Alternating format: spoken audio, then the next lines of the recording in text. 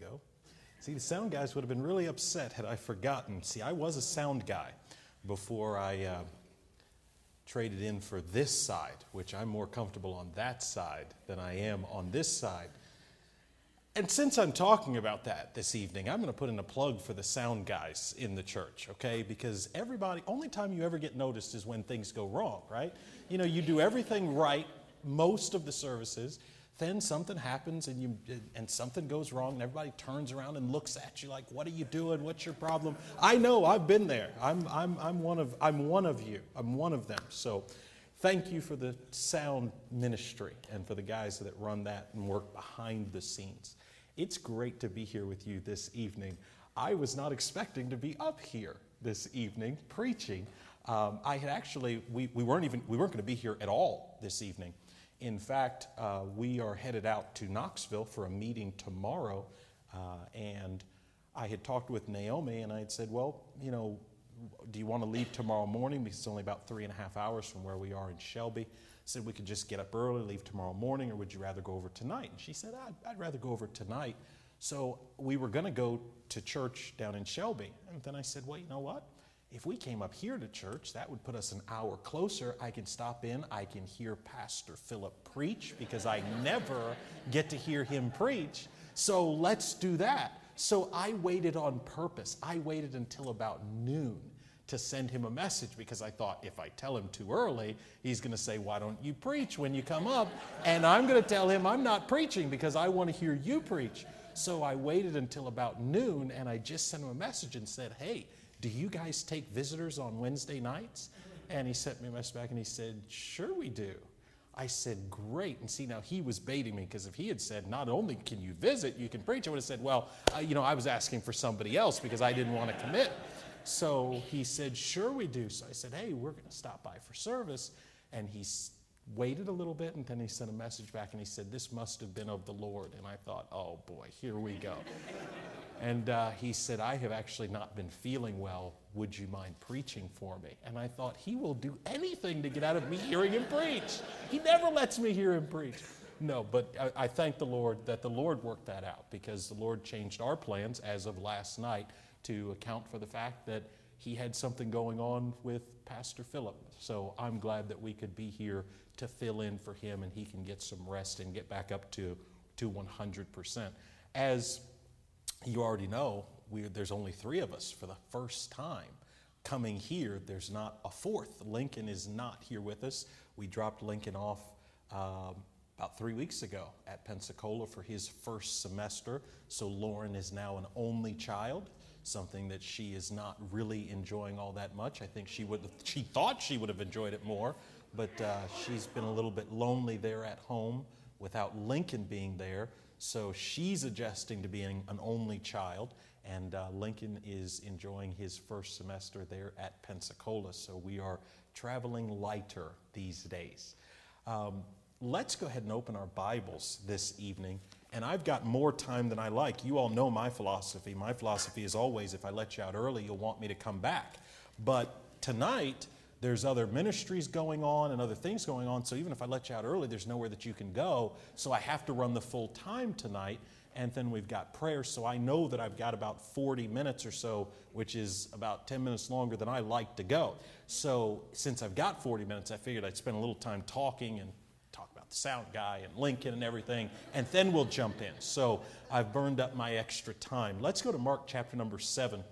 I think tonight that we are going to talk about a passage that I would doubt, and we'll see after I read these verses, I would doubt that many people have ever heard preaching from this passage, or at least not a lot. But it is in God's Word, so if it's in God's Word, then we need to look at it. We need to figure out what God would say to us, and I think that God is saying a lot to us here, and I think there's a lot that we can learn from this passage here in Mark chapter number 7. Did I say Matthew? It's Mark chapter number 7 this evening. And we're going to begin reading in verse number 24. Mark 7, verse number 24. And let's do this. Let's read responsively this evening. Let's get everybody involved. I'll read the even verses, so I'll start in verse number 24. And then if we could read the odd verses out loud, You read verse number 25, then I'll read 26, then you all read 27. We're going to read down to verse number 30. All right, Mark chapter number 7, I'm going to begin reading in verse number 24. The Bible says, "And from thence he arose and went into the borders of Tyre and Sidon, and entered into an house, and would have no man know it, but he could not be hid."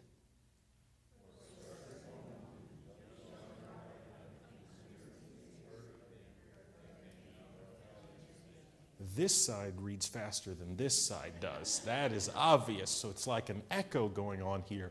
So I'm going to go to 26, and then we'll all read 27 together and get the pacing right. "The woman was a Greek, a Syrophoenician by nation, and she besought him that he would cast forth the devil out of her daughter." 27. "But Jesus said unto her, Let the children first be filled, for it is not meet to take the children's bread and cast it unto the dogs. And she answered and said unto him, Yes, Lord, yet the dogs under the table eat of the children's crumbs." Verse 29.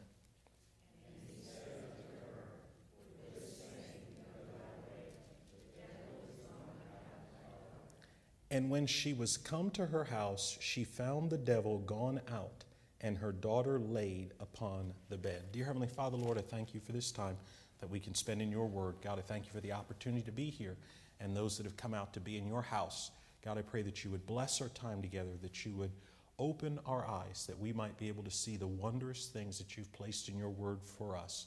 God, I pray that you would take me as your servant, that you would empty me of any self and cleanse me of any sin. Fill me with your spirit, that it might be all of you and none of me, and that you might receive the glory and be lifted up. For it's in Jesus' name we ask and pray. Amen. How many people can remember hearing preaching at any point in your life from this particular passage on the Syrophoenician woman? Just raise your hand, slip your hand up. A couple. Okay, a couple.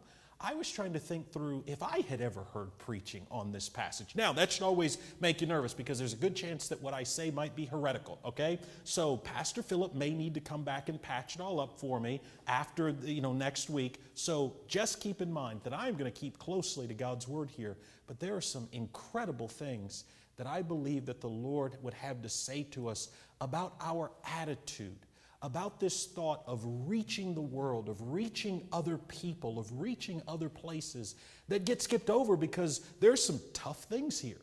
And we're going to look at some of the tough things that Jesus says and try to understand why he might be saying those things. I think that for all of us, whether you've heard preaching on this passage or not, this passage creates some issues. Because we have a statement here that is really, really difficult to understand. In fact, most of us look at the statement that Jesus makes here and we think, whoa, why in the world would Jesus say that? That seems uncharacteristic. It seems unkind. But we know that if Jesus made the statement that there's a truth there that he's trying to get us to understand. And by skipping over that or thinking that there's something untoward about the statement that Jesus is making, we miss the point of the passage and what he's trying to say. So I want to take a look at this, and then we're going to take a look at the context, and hopefully it'll help us to see ourselves and to see what God would say to us. In verse number 27, in verse number 26, the Bible says that a woman comes to Jesus and his disciples. We're going to see in a parallel passage that we're going to look at. She comes to Jesus, and the Bible says that she's a Greek, particularly a Syrophoenician woman. The point of letting us know that is particularly to let us know that she is a Gentile. That is the point. Whether she's a Greek, Syrophoenician, Ethiopian, it really didn't matter. The point here is that she's a Gentile coming to Jesus.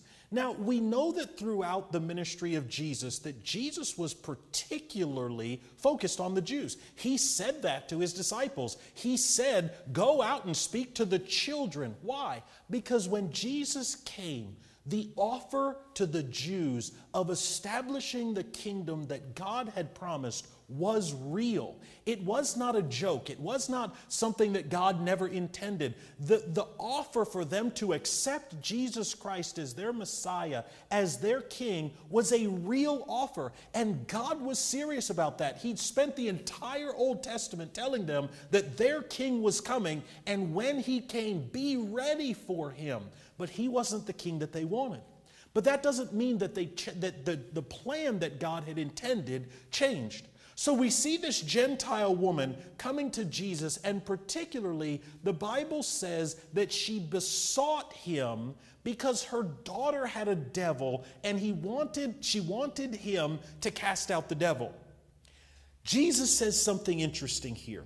Now, you're familiar with the fact that Jesus has also healed the daughter of a centurion that came and said, I'm a man under authority. I know all about authority. You don't need to come under my roof. All that you need to do is say the word, and my daughter will be healed. We're all familiar with that passage, right? Shake your head. Yeah, if you're familiar with that passage. We're all familiar with that passage. So what we know is that Jesus was not saying that He would not help Gentiles. We know that. Because at various times throughout Scripture, throughout the ministry of Jesus, we see Him doing just that. So the point here is not that somehow Jesus doesn't like Gentiles. Thank God for that, right? So we understand that that is not the point. And if we start with the understanding that that is not the point, then we can look and see what the point is. The Bible says in verse number 27, but Jesus said unto her, let the children first be filled. The first thing that Jesus says is that we need to establish priority here. He says, let the children, notice the word, first be filled. He doesn't say that nobody else is going to get to eat. He doesn't say that no one else is important. He says, first of all, the father's responsibility is first to his children. We would all agree with that. For those of us that have kids here, I feel compassion on people who don't have anything to eat. I want to help them. When I see children that don't have anything to eat, my heart goes out to them. I want to help. But there is a priority. My responsibility first is to my own children. Would we all agree with that? I have to make sure, the Bible says that if I don't take care of my own household, I've denied the faith and I'm worse than an infidel. The Bible says that I have a responsibility to take care of my family. Jesus looks at her and He says, there's a priority here. The priority is first of all to the children. And then He says these words, it is not meet or it is not fitting to take the children's bread and cast it unto the dogs. Now, we see the word dogs and we immediately think, wow, that's a little bit harsh, because we would never call someone in our society, we would never call someone a dog, especially someone that we were not trying to insult. But we understand here, when we look into this passage, we understand that the word dogs here is the thought of our household pets. Okay? And we know that she was not offended by this, because we're going to see the way that she responds in just a moment. The thought is, how many people here have a pet at home? How many people's pet stays inside? My dad always believed that dogs belonged outside, right? So we never had dogs inside the house. In fact, by the time I came along, my dad was just like, we don't need them at all. So we never had any pets as long as I was young. But these days, everybody has pets, right? Let me ask you a question. Do you care for your pets? Sure. Do you make sure that your pets eat? If there were a choice between feeding your child and your pet, who's going to eat first? I would hope your child. Some people, you hesitated there. You're like, you don't know my kids. I don't know your kids. But I would hope that your children are going to eat first. Therefore, if I were talking to you, you would say, even though I love my pet, it doesn't make sense for me to take the food that I'm going to feed to my kids and give it straight to my pets and not let my kids eat. That doesn't make sense. Why? Because He says, first of all, there's a priority, but He says then there's a philosophy. It makes sense that the children are going to eat first before you take care of anything else. We know that the Jews are God's chosen people. In fact, that's never been a question throughout Scripture. Paul says that the gospel is the power of God to salvation for everyone that believes, to the Jew first, and also the Greek. We understand that in our missions. We understand that in our evangelization, that we should have a heart to reach out to Jews first because they are special to the Father, therefore they should be special to us. Jesus looks here and he says there's a philosophy that accompanies the way that we go about doing things. And that philosophy is that the children should eat first and then we'll take care of everybody else. But it's interesting here that he says, let the children first be filled. Because it's not meet to take the children's bread and cast it to the dogs. Why does he use these words in particular, filled and bread? Because he does say at some point that the children will be filled, right? The point of the gospel was always to go to the whole world. So there is a point at which the children are filled and then everything else will be taken care of. Well, I believe there's a reason that Jesus specifically made this statement, and I believe that we find it in the context of Matthew chapter number 7. And I want to ask you this question. How do you approach giving God's word, the bread of God's word? How do you approach giving it to people that are outside of these walls? How do you approach giving it to your neighbors? How do you approach giving it to your friends, to the people, to your coworkers? How do you approach that? See, because I think for a lot of us, what happens is we love coming into God's house. We love hearing good preaching. We love eating and being full. We come on Sundays. We come on Wednesdays. We come and we hear God's word. We get to enjoy banquets and other things. We bring our kids to participate. We get to fill up on God's word. And God says that's a good thing. Let the children first be filled. But let me ask you a question.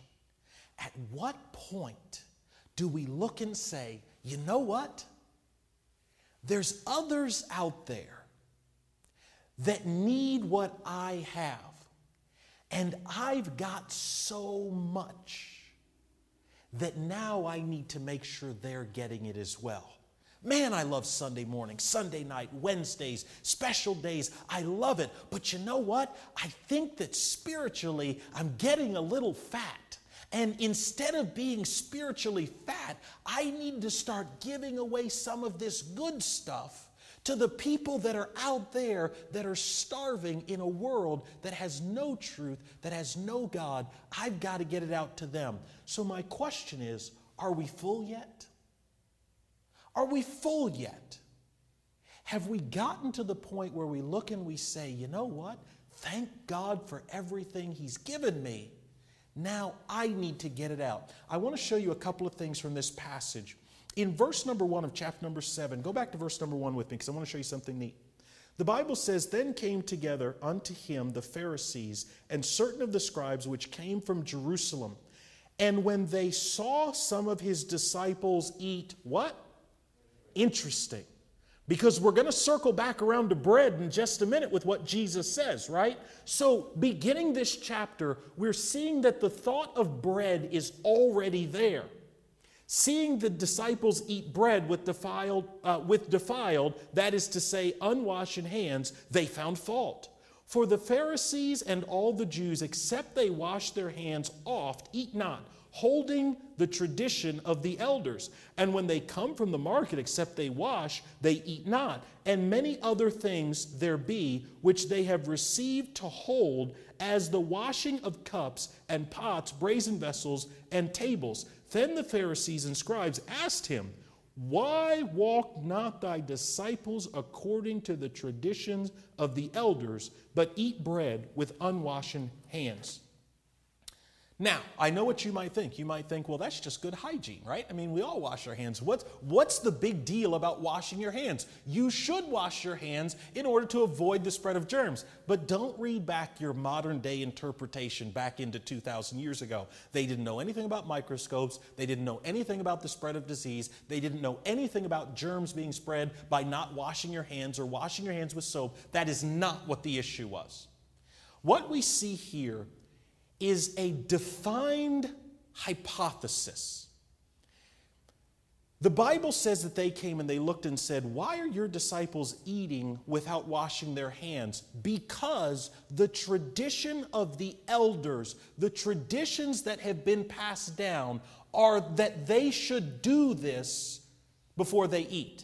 Now, if you're not familiar, the tradition of the elders was called the Mishnah, or is still called to this day the Mishnah. It was an oral tradition of not just God's Word, because that was written down by Moses and others, not just of God's Word, but traditions that were passed along by scribes, by other members of the leadership, and there were all of these rules and regulations, and listen carefully, that were held to the same standard as the Word of God.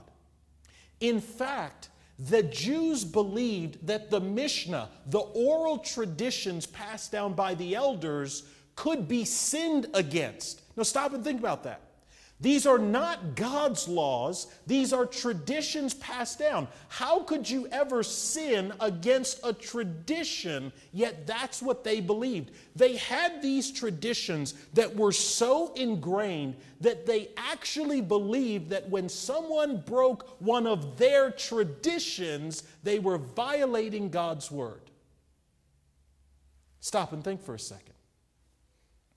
How many of us, as Christians, struggle to tell the difference between our personal preferences and what God's Word actually says?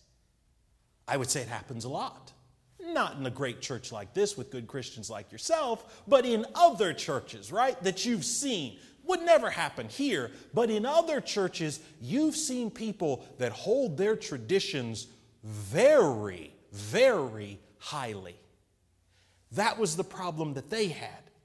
All of a sudden, where God never said, "Thou shalt not eat bread with unwashed hands," they said, "Why are you guys sinning against the tradition of the elders when you're not doing the things that have clearly been handed down to us?" Well, Jesus is not happy with this. Jesus looks and says in verse number 6, he says, "Well hath Isaiah prophesied of you, hypocrites.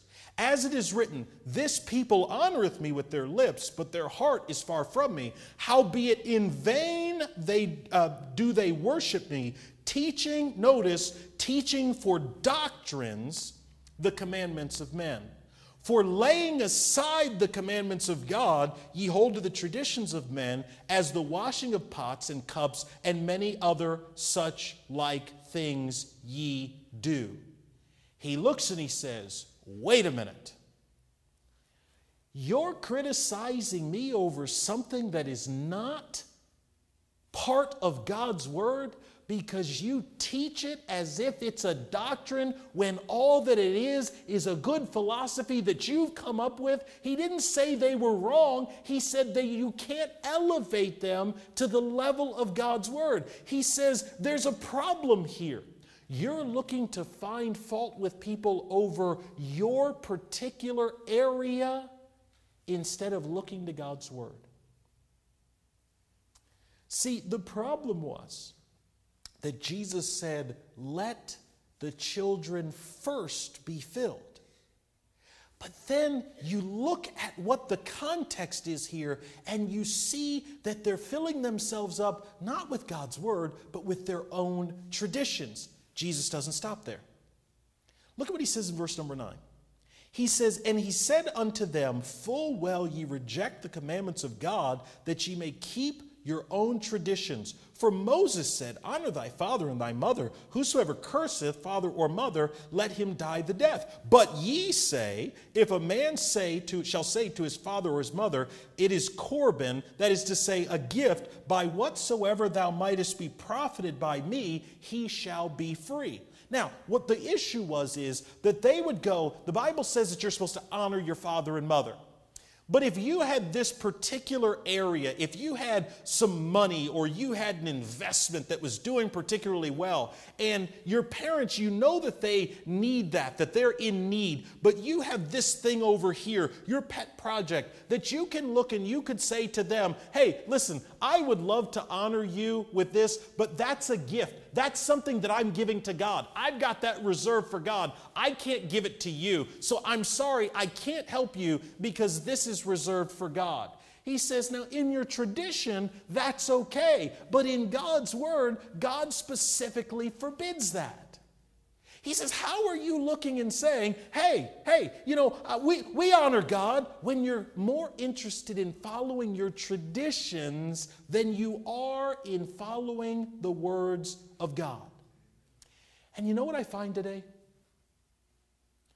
I find that if we're not careful, I don't mean you, I'm not preaching at you, I'm saying all of us. If we're not careful, we can find that things that people do, whether it's in God's word or not, bothers us more than the sin that they commit that God's word completely lays out. We look and we say, that person doesn't look like I think they should look. They don't talk like I think they should talk. They don't do exactly what I think they should do. Did you see the way? Well, they worship. Those people over there, they don't worship. I don't like that. They do this or they do that. And we look and we say, well, I'm not going to. Why? Because God's word says it's wrong? No, because it's my tradition. And we have to be careful. Because God says, listen, I've laid out what I want. And the Jews said, yeah, that's good, but we can add a little bit to that. Notice he says in verse number 13, making the word of God, look at this, of none effect through your traditions which ye have delivered. He says you're actually negating the power of the word of God because you're holding to this particular thing that you want. Now, keep this in mind. Jesus says, let the children first be filled. My question is when we look at the passage, do we see people that are still hungry for God's word? Or do we see people that are so full that they're rejecting the truth of God's word for themselves? Well, I know what I see. I see people who were so full that they could then take God's word and define all of these other things instead of being interested in the people that still hadn't heard it. Jesus looks and says, this isn't good. They had incredibly, impressively defined hypotheses on everything the Bible says. But the problem was that even with the definition of their hypothesis, their hearts were still far from God. I don't ever want to be there. Do you? I don't ever want to get to the point that the Word of God doesn't impact me like it should because I've already got my religion set up. I want to be open every time God's Word is preached. I want the Holy Spirit of God to reach in and say, you need to fix that. I don't ever want to become callous to God's Word. But if I'm honest with myself, how many times do we come into church on Sunday morning and pastor says, open your Bible to this passage, and we say, I've heard this one before. Let me get out my phone. Okay, I've got other things to do. How many times do we look and we say, man, I don't feel like going this morning. I'm not going to show up. I'm not going to go tonight. I'm not feeling. How often do we become just like those people that instead of yearning to be fed from God's word, we can get to the point where our hearts are callous, where they're filled up already, and we're not open to what God is saying? Are we full? Are we full? It's interesting. They had defined hypotheses, but they had distant hearts. And then I want to take you to Matthew chapter number 15, because I want to show you this parallel passage and something that is going to jump out to you in Matthew chapter number 15. This is the same passage. This is the same passage. This is just Matthew giving us another perspective, and he adds in something that's not mentioned in the passage that we're in. In Matthew chapter number 15, in verse number 23, verse number 21. Then Jesus went thence and departed into the coasts of Tyre and Sidon. We're in the same place, right? And behold, a woman of Canaan came out of the same coasts and cried. Canaan being Matthew relating to us that she was a woman of the land, the Canaanites that had been passed out. That had been cast out. This was same Syrophoenician woman. The Bible says, cried unto him, saying, Have mercy on me, O Lord, thou son of David, for my daughter is grievously vexed with the devil. But he answered her not a word. Notice this. And his disciples came and besought him, saying, Send her away, for she crieth after us. This verse bothered me. And the reason that it bothered me is because it was one thing to read about the Pharisees and Jesus getting on them. Because I don't see myself that way. But when I got to this verse, Jesus' disciples, the ones that walked with him, the ones that talked with him, the ones that were supposed to know what he was all about, they hear a woman crying out to Jesus saying, Have mercy on me. My daughter is vexed. She has a devil. Please help me. And his disciples looked and said, You want us to get rid of her?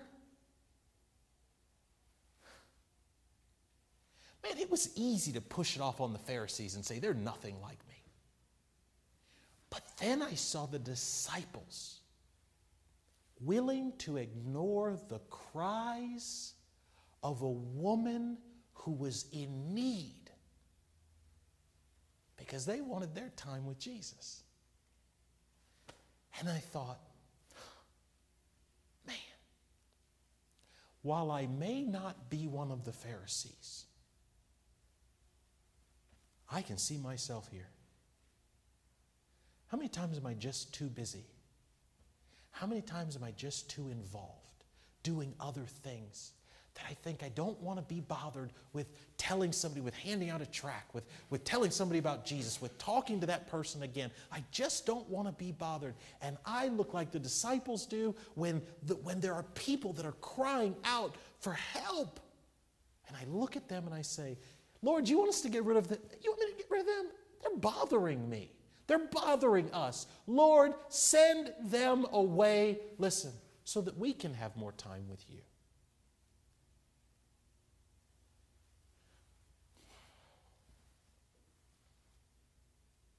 The Bible says that Jesus went away to get some time alone, right? That's what it told us in the other passage. Jesus went away to get some time alone with his disciples. And this woman comes and says, I need help. And the disciples look and say, this is our time. Get out of here. Listen, if we're not careful, we can get to the point where we get so much and we get so much time and we get so much of Jesus that it can almost become a bother to us to take it to the rest of the world. And when I read that, I said, Lord, help me. Lord, open up my heart so that I'm not only not the Pharisees, but Lord, I don't ever want to have the attitude that your disciples had of, hey, he's mine. Leave us alone. We help you guys all the time. Leave us alone. It's my time with Jesus. God, I don't ever want to get there. This lady looks with humility and says, you know, you're right, Lord. You're right, Lord. It's not meat. It doesn't make sense for the children's food to be cast to the dogs. But Lord, even the dogs get the crumbs that fall from the master's table. Listen. Salvation is so simple that it's nothing more than the crumbs of what we get on Sunday morning, Sunday night, and Wednesday. It's just, it overflows. We get to come and we get to study chapters and verses of the Bible, and sometimes we even come to church and we're used to, you know, sometimes there's a salvation message with an invitation, but we get it so much that sometimes that we don't even have to give a full invitation because we know this stuff. And salvation is just like what overflows out of God's people. And all that this world is saying is, hey, even if we can't get all of the theology and all of the deep teaching, even if we can't get all of that, can we just have the crumbs that fall off? Because if they get our crumbs, if this world got the crumbs, it could change their lives. The question is, how full are we? Are we the Pharisees that are willing to follow our traditions instead of Jesus? Are we the disciples that say, hey, send them away. He's ours. Or are we Jesus that says, you know what, you're right. Well said. You're exactly right. Go your way. You know why? Because Jesus died for the whole world. He died for everybody. And to Jesus, there are no small people.